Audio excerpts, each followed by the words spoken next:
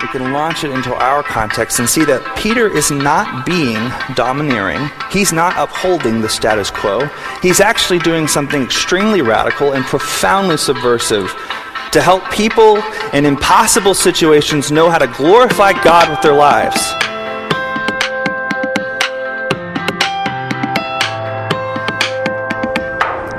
Welcome to the teaching ministry of Manahawkin Baptist Church. In today's culture, where marriage and family and relationships are so deeply misunderstood, it's important for us to turn to Scripture to see what God's intentions are. Please turn with us to 1 Peter 3, 1-7 for a message entitled Radical Families.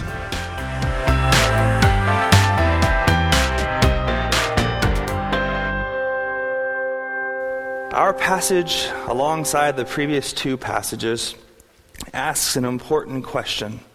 How do people worship Christ alone in their families? There are many people who have donned these doors, who spend the entire week in isolation, worshiping Christ by themselves. And God is the kind of amazing that doesn't just say to them, figure it out. He knows exactly the situation and speaks to it with unbelievable clarity and authority. Let's read 1 Peter chapter 3, verses 1-7. Likewise, wives, be subject to your own husbands, so that even if some do not obey the word, they may be won without a word by the conduct of their wives, when they see your respectful and pure conduct. Do not let your adorning be external, the braiding of hair, the putting on of gold jewelry, and the clothing you wear, but let your adorning be the hidden person of the heart with the imperishable beauty of a gentle and quiet spirit, which in God's sight is very precious. For this is how holy women who hoped in God used to adorn themselves, by submitting to their husbands, as Sarah obeyed Abraham, calling him Lord. And you are her children, if you do good and do not fear anything that is frightening. Likewise, husbands, live with your wives in an understanding way, showing honor to the woman as the weaker vessel, since they are heirs with you of the grace of life, so that your prayers may not be hindered. There is no question about it, this is an extremely controversial passage. Why in the world would Peter use language that today sounds entirely chauvinistic and misogynistic? Be subject to who? Your husbands. That's not very popular. Be gentle and quiet. Why? Because apparently the text says God loves a quiet girl. As Sarah, as Sarah obeyed Abraham, calling him Lord. Live with your wives in an understanding way. Showing honor to the woman as the weaker vessel. Ooh.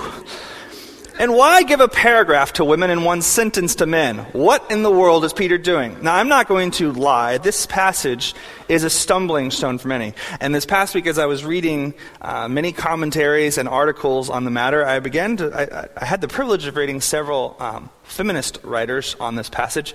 And one of the things I noticed was that the church has a lot of baggage when it comes to misinterpreting this piece of Scripture. I actually read several articles from people that I used to think that I respected until I read their commentary on this and was flaming mad as I saw men tell women basically to be physically and sexually abused and just to deal with it. That is not what this passage is saying. As difficult as this passage is, it's using words from an older context that if we can understand those words, we can launch it into our context and see that Peter is not being domineering. He's not upholding the status quo. He's actually doing something extremely radical and profoundly subversive to help people in impossible situations know how to glorify God. We can launch it into our context and see that Peter is not being domineering. He's not upholding the status quo. He's actually doing something extremely radical and profoundly subversive to help people in impossible situations know how to glorify God with their lives. Showing what we think we've been told when we need to stand on what the text actually says. So, with that in mind and on the authority of the Word of God, let's see how men and women are liberated from this profound text. Let's not be held back. So last week I explained an important Bible study technique that I feel will help anyone when they come across a passage like this. Some passages you read and they just sort of register. Oh, that's good. That's easy to say. But this one is confusing and tough. So we need to ask the question, where is the radical idea? What is he saying? But in order to get at what he's saying, we actually have to ask the question, what does he say? Never assume that you understand what a passage is saying. Stop and read it again. Read it aloud. Write it down. Make sure you have the word order intact. And all of us need to walk with that kind of humility, saying, well, what does it mean? What does it say? What's the radical idea? And how does he get there? In order to get to the radical idea, I'd like to start on verse 7. For the men, likewise husbands, live with your wives in an understanding way, showing honor to the woman as the weaker vessel, since they are heirs with you of the grace of life, so that your prayers may not be hindered. 1 Peter 3:7 is to men. In Rome, men were considered the legal authorities of their home. Now, in Rome of those days, men could make their wives do anything. So what happens if you're a husband and legally you can make a woman, your wife, do anything you want? Well, why not coerce her? Why not make her do it? To that, Peter says, no. What does he say? Husbands, live with your wives in an understanding way. When I first read that, I thought it was saying, oh, just give them, kind of throw them their bone. No. So they don't believe the same as you. Then they don't. Are they not a believer? Deal with it. Live in understanding of where they are. You are not responsible to make them a follower of Christ. So you're in the same house with someone who sees the world completely different than you. Understand it, move on. This is extremely important that we understand this. Showing honor to her as the weaker vessel. That's a controversial phrase there, but what about honor? Showing honor to her as the weaker vessel. This word honor is not just throwing the lady a bone. It's the same word he uses for responding to the emperor. Forget the emperor, Jesus Christ, the Lord of glory. To honor this person is not just to treat her like a dainty little princess. It's showing absolute authoritative respect. The same way that you would respond to Jesus Christ if he walked into the room, so respond to your wives that way. Now, what does this phrase mean, weaker vessel? It's not a statement of value. It's a statement of care. Sure, legally, Roman man, you could make her do something, but you're not supposed to. If your wife does not want to worship Jesus with you, don't make her. Don't. Don't coerce her. Don't beat her. Don't punish her. Don't. Instead, show the same honor and respect to her as you would Jesus Christ. And then he goes on to say, since they are heirs with you of the grace of life, so that your prayers may not be hindered. Imagine this. You've grown up your entire life being told that you have 100% authoritative responsibility to make sure that your family does whatever it is you want them to do. And then you become a Christian, and the rest of your family doesn't necessarily follow suit. So what do? Now Peter's saying, show honor to her, and then he says, treat her like a sister in Christ. She might not be, but treat her that way. How would you honor a sister in Christ? Then he says, so that your prayers may not be hindered. Oh, prayers. Now, we don't really think much about prayers, but let's think about what prayer actually is. Prayer is the means by which you and I communicate with God. And he says, if you coerce your wife and abuse her to becoming a Christian, your channel to God is cut off. How do we know that? Because of the exact next passage. Chapter 3, verses 10 through 11. Who desires to love life and see good days? Let him keep his tongue from evil and his lips from speaking deceit. All good. We know that sounds Christian. Let him turn away from evil and do good. Let him seek peace and pursue it. Still no problem. For the eyes of the Lord are on the righteous, and his ears are open to their prayer. But the face of the Lord is against those who do evil. You tell a man who's been growing up in his entire life and he's been told he has unbelievable power over the people around him.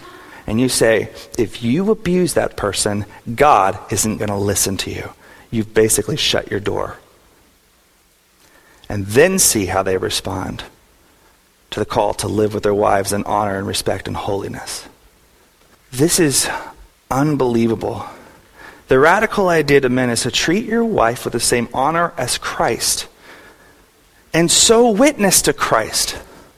For if you don't, God won't listen to a thing you say. We have a lot of baggage to undo as the Christian church in the world. Because many people have read this passage and have lorded it over their wives, skipping verse 7 altogether, acting as if verse 7 never even was. No. Men, it doesn't matter if your wife is a believer or not. You honor her like you would honor Jesus himself if he walked in the room. And if you don't, you've basically declared yourself an evildoer before God, and you've shut down the pipeline of communication. And this is a big deal. No Christian man makes his family do a thing. God is the one who changes hearts. God is the one who makes things right. Men, forbid such behavior in your life. Let it be that everywhere you walk, there's peace and life and hope and joy. Abuse has no place in the church, it has no place in this church, and it should have no place in your homes. Your home should be the kind where people walk in the room and they find out that there is a God just because they walked into your presence, kind of thing. And if you love your wife the same way that Christ loves you, this is what he's saying. This whole passage is about being a witness to Christ. He's saying, love your wife in that way, and so be a good witness to Christ. The fact is, Jesus Christ has liberated you, and your job is to liberate others by showing them the love and care and dignity of Christ. Let there be no excuse for anything else. And women, if you have a husband who tries to justify abuse in the name of God, call the cops. That's what we're supposed to do with abuse in this country. And anytime you find abuse in your homes, you're not supposed to suddenly become a counselor, suddenly justify it, suddenly say they mean well. No. God has called you to be protected. God has called you and your family and your brother, everyone, to be protected by love. Love that looks like Jesus kind of protection. Let it never be said that the men who call Jesus Christ their Lord punish their wives by making them come to church. Trust the Lord and be a good representation of Jesus Christ in your home. There's nothing godly about coercion. The man of God looks at Jesus and says, this one laid down his life for another so that they might be saved. I will lay down my life so that these people in front of me might see the salvation of Christ too. And if they don't listen, that's before them and God. But as for you, love them like you love Jesus Christ. That's radical. It was radical then, and it's just as radical now. Husbands, don't manipulate your wives. Don't make them do anything. Because if you do that, God's not going to listen to a thing you say. That's a big deal. Who does God not listen to? The unrighteous. What does it say about our hearts if we suddenly find ourselves in a place where our prayers are not being listened to? We need to examine our hearts and see if we're saved in the first place. Husbands, love your wives as Christ loved the church. But he doesn't just speak to them, he speaks to women as well. And now we turn to 1 Peter chapter 3, verses 1 through 6. Wives, be subject to your own husbands, so that even if some do not obey the word, they may be won without a word by the conduct of their wives. When they see respectful and pure conduct, do not let your adorning be external, the braiding of hair, the putting on of gold jewelry, or the clothing you wear, but let your adorning be the hidden person of the heart, with the imperishable beauty of a gentle and quiet spirit, which in God's sight is very precious. For this is how holy women who hoped in God used to adorn themselves, by submitting to their husbands, as Sarah obeyed Abraham, calling him Lord. And you are her children if you do good, and do not fear anything that is frightening. Women weren't considered slaves in Rome, but they were just one step above that. What a terrible thing to be writing to new Christians who had no legal rights, no voting power, and really no way of escaping that. If women did not worship her husband's gods, that was considered an act of defiance. And the husband had legal rights to make the wife do that. And what Peter is saying here that is super countercultural is this: your wife can worship whoever she wants to. Especially, of course, if that is Jesus Christ. Pagan wives would not have asked for that much freedom in their homes. It was asking too much. It was throwing off the entire social status quo. So what do, wife? And in Roman culture, The chief virtues that a wife was supposed to attain to were this: a gentle quietness of personhood and beauty. So Peter, knowing all that, turns it all on its face and says, let the most beautiful woman in the room be the one who's not just beautiful in appearance, beautiful in her stature, but the one whose heart is a deep well of the love of God. Christian ladies, don't try to outdo Vogue magazine, is what he's saying. You have nothing on those ladies, and they have nothing on you. They're chasing a world standard that cannot be defined and can never be met. But you, let your heart be the kind of beautiful that causes people to stop in their tracks because it is that kind of awesome. If it causes God to say yes, then it's going to cause the world to say, what is it? That's so beautiful and it's so good. And remember, the point of the passage, it's not just how does a godly woman look. It's for the sake of witness. This woman is alone in her home in a place where she is actually under scrutiny from her entire society, her entire home, because she doesn't worship the same gods. So how does that woman protest? She doesn't protest by raising a banner and whacking down gods. The inside of who she is fully kneeled before the living God of glory. That is a witness to Jesus Christ. Peter gives the women two commands: be subject to and witness to your husband by your good works, and adorn your heart so that your true beauty is before God. And then he gives a historical example for how that looks. He mentions Sarah. He says, holy women of God used to subject themselves to their husbands in this way, just as Sarah did to Abraham, calling him Lord. Now, a little bit of context here. That is not actually holding up Abraham as being a good guy. The context here is, what if your husband is not in obedience to Christ? How do you respond? Abraham, if you read his story, was a scuzzy guy at times. He did some things that were so stupid and put his wife at great risk. And one of the reasons Sarah is being upheld here is not because Sarah said Lord, which was just a common cultural vernacular term for respect in those days. Let's not get caught up on that word. Sarah entrusted herself to God no matter how stupid her husband was being. That's the example. Abraham put his wife in so many bad situations.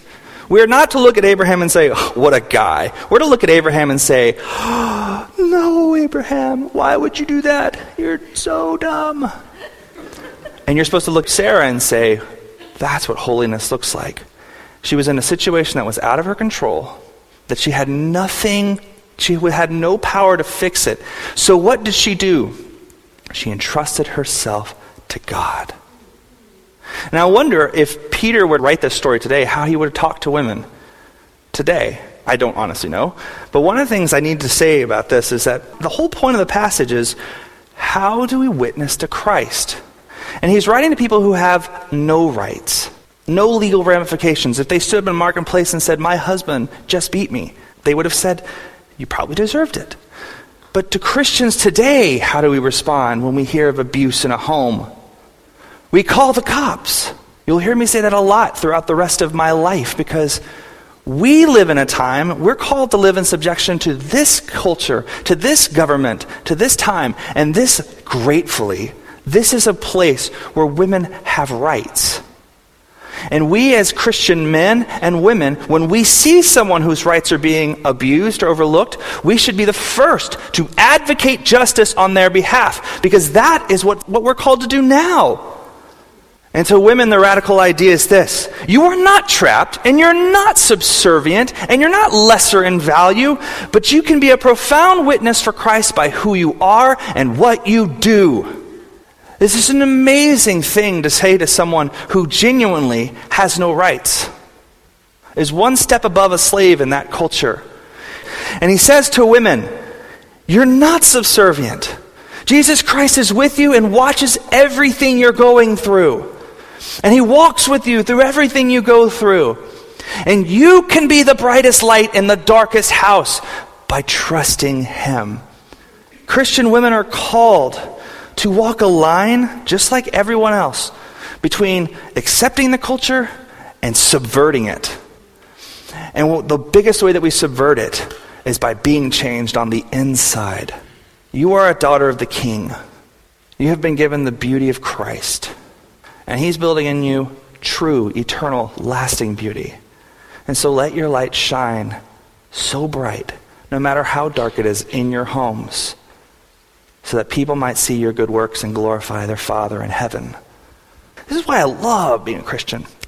Oh, it's so good. Because the promises of God are true to every person in any situation. The gospel does not lose its grace and freedom just because we seem to accept sin on a popular level. The gospel, in fact, gets brighter and stronger when it goes into a culture and says, enough is enough, and it subverts it. The gospel says to people, you may be stuck there, but God is with you. The gospel says to people, you are not stuck there. God is with you. Get out. And Christians, we have that message today, and it doesn't lose its power just because the world around us gets darker and darker and darker. It gets brighter and brighter and brighter because God doesn't need a perfect situation to make his love known. All he needs is the situation. It doesn't matter how bad it is. No matter what your family is like, you may be the only person worshiping there, but God is with you. Have you been mocked? God is with you. Have you been threatened? God is with you no matter how bad it gets. The Lord of glory enables you to make him known no matter how dark the situation can become. Know that's true. If you know someone who's serving Christ alone in their home or alone in their family, and this is the broader application. It doesn't matter if you're a son, a daughter, aunt, uncle. It doesn't matter at this point. This is how it applies to all of us. You can glorify God in your family by yourself, even if nobody else cares or notices, or if they care a lot and they hate you for it. You can glorify God there because God is with you. But we have a lot of people who worship Christ by themselves. Do we support them correctly? God, I hope we do. But if we don't, we should repent and get up and keep on moving. And keep on working so that people who have a hard cross to bear throughout the week feel support from us. This passage tells us our calling is to support and strengthen people, but also, if you're here today and you're in that situation, you're trying to live for Christ in a family that doesn't live for Christ, it might be a good situation. They might just be, cool, mom's religious. Or it might be a terrible situation. Look at the heart of God for you. He's with you.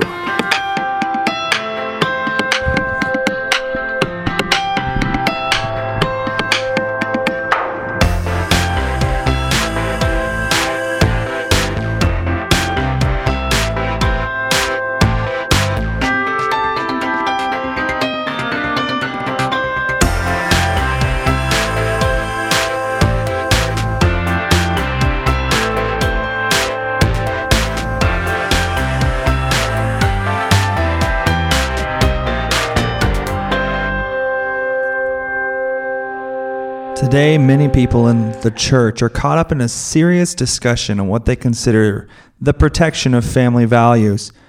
But I wonder, are we defending the idea of family as a concept while forgetting the families that are right next door? Perhaps there are people within your life who are undergoing abuse. First, legally, you are bound to report abuse to the authorities. Beyond this, as Christians, we are called to defend the reality of family by advocating the needs of people within families. That means supporting mothers and fathers who have experienced abuse. That means reaching out to children who have or are experiencing abuse or neglect. The church is greatest when it's on the front lines of the needs of its communities. So I encourage you, O Christian, defend family and the concept of family by advocating the people around you, many of whom are desperate for help and hope, and they may not know where to turn.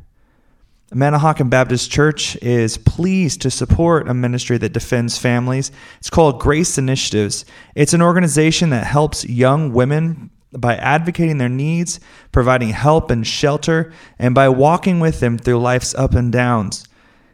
We encourage you to support the work of Grace Initiatives or similar ministries or parachurch organizations or even social organizations. And if you are a young pregnant female in need of help, or if you know someone who is in this situation, we encourage you to contact Grace Initiatives at graceinitiatives.org, or you can call their phone number at 609-242-0131. They text as well. That number again is 609-242-0131. And the website is graceinitiatives.org. As always, if you're in Southern Ocean County and are looking for a church home, we would invite you to come to our Sunday services and to participate in our life groups. We meet Sunday mornings at 10 a.m. in Manahawkin, New Jersey, and you can find out more information about our Sunday service and our ministries at manahawkinbaptistchurch.org. Otherwise, there are many beautiful, incredible, wonderful, Bible-believing, God-honoring, Christ-worshiping churches near you. Please get on Google Maps and look up a church and then seek one out. Whatever you're doing, please invest yourself in a local church so that you can be a part of the Christian community there, find advocacy and accountability and help in time of need, so that the ministry of Christ may be further proclaimed in your neighborhood, so that God may be honored by many lives being saved in the coming years. And now may God bless you. And may God bless you to be a bright and shining light in your relationships. If you are married, may God enrich that relationship and provide health and protection and joy for everyone involved. And may God bless your children. And may God bless the relationships between husbands and wives, fathers and sons, moms and daughters, and everyone in between. And may Christ be glorified that the church would advocate marriage, not just as a concept, but as a place where marriage and people in them can be radically advocated in the name of Jesus Christ. Have a great week.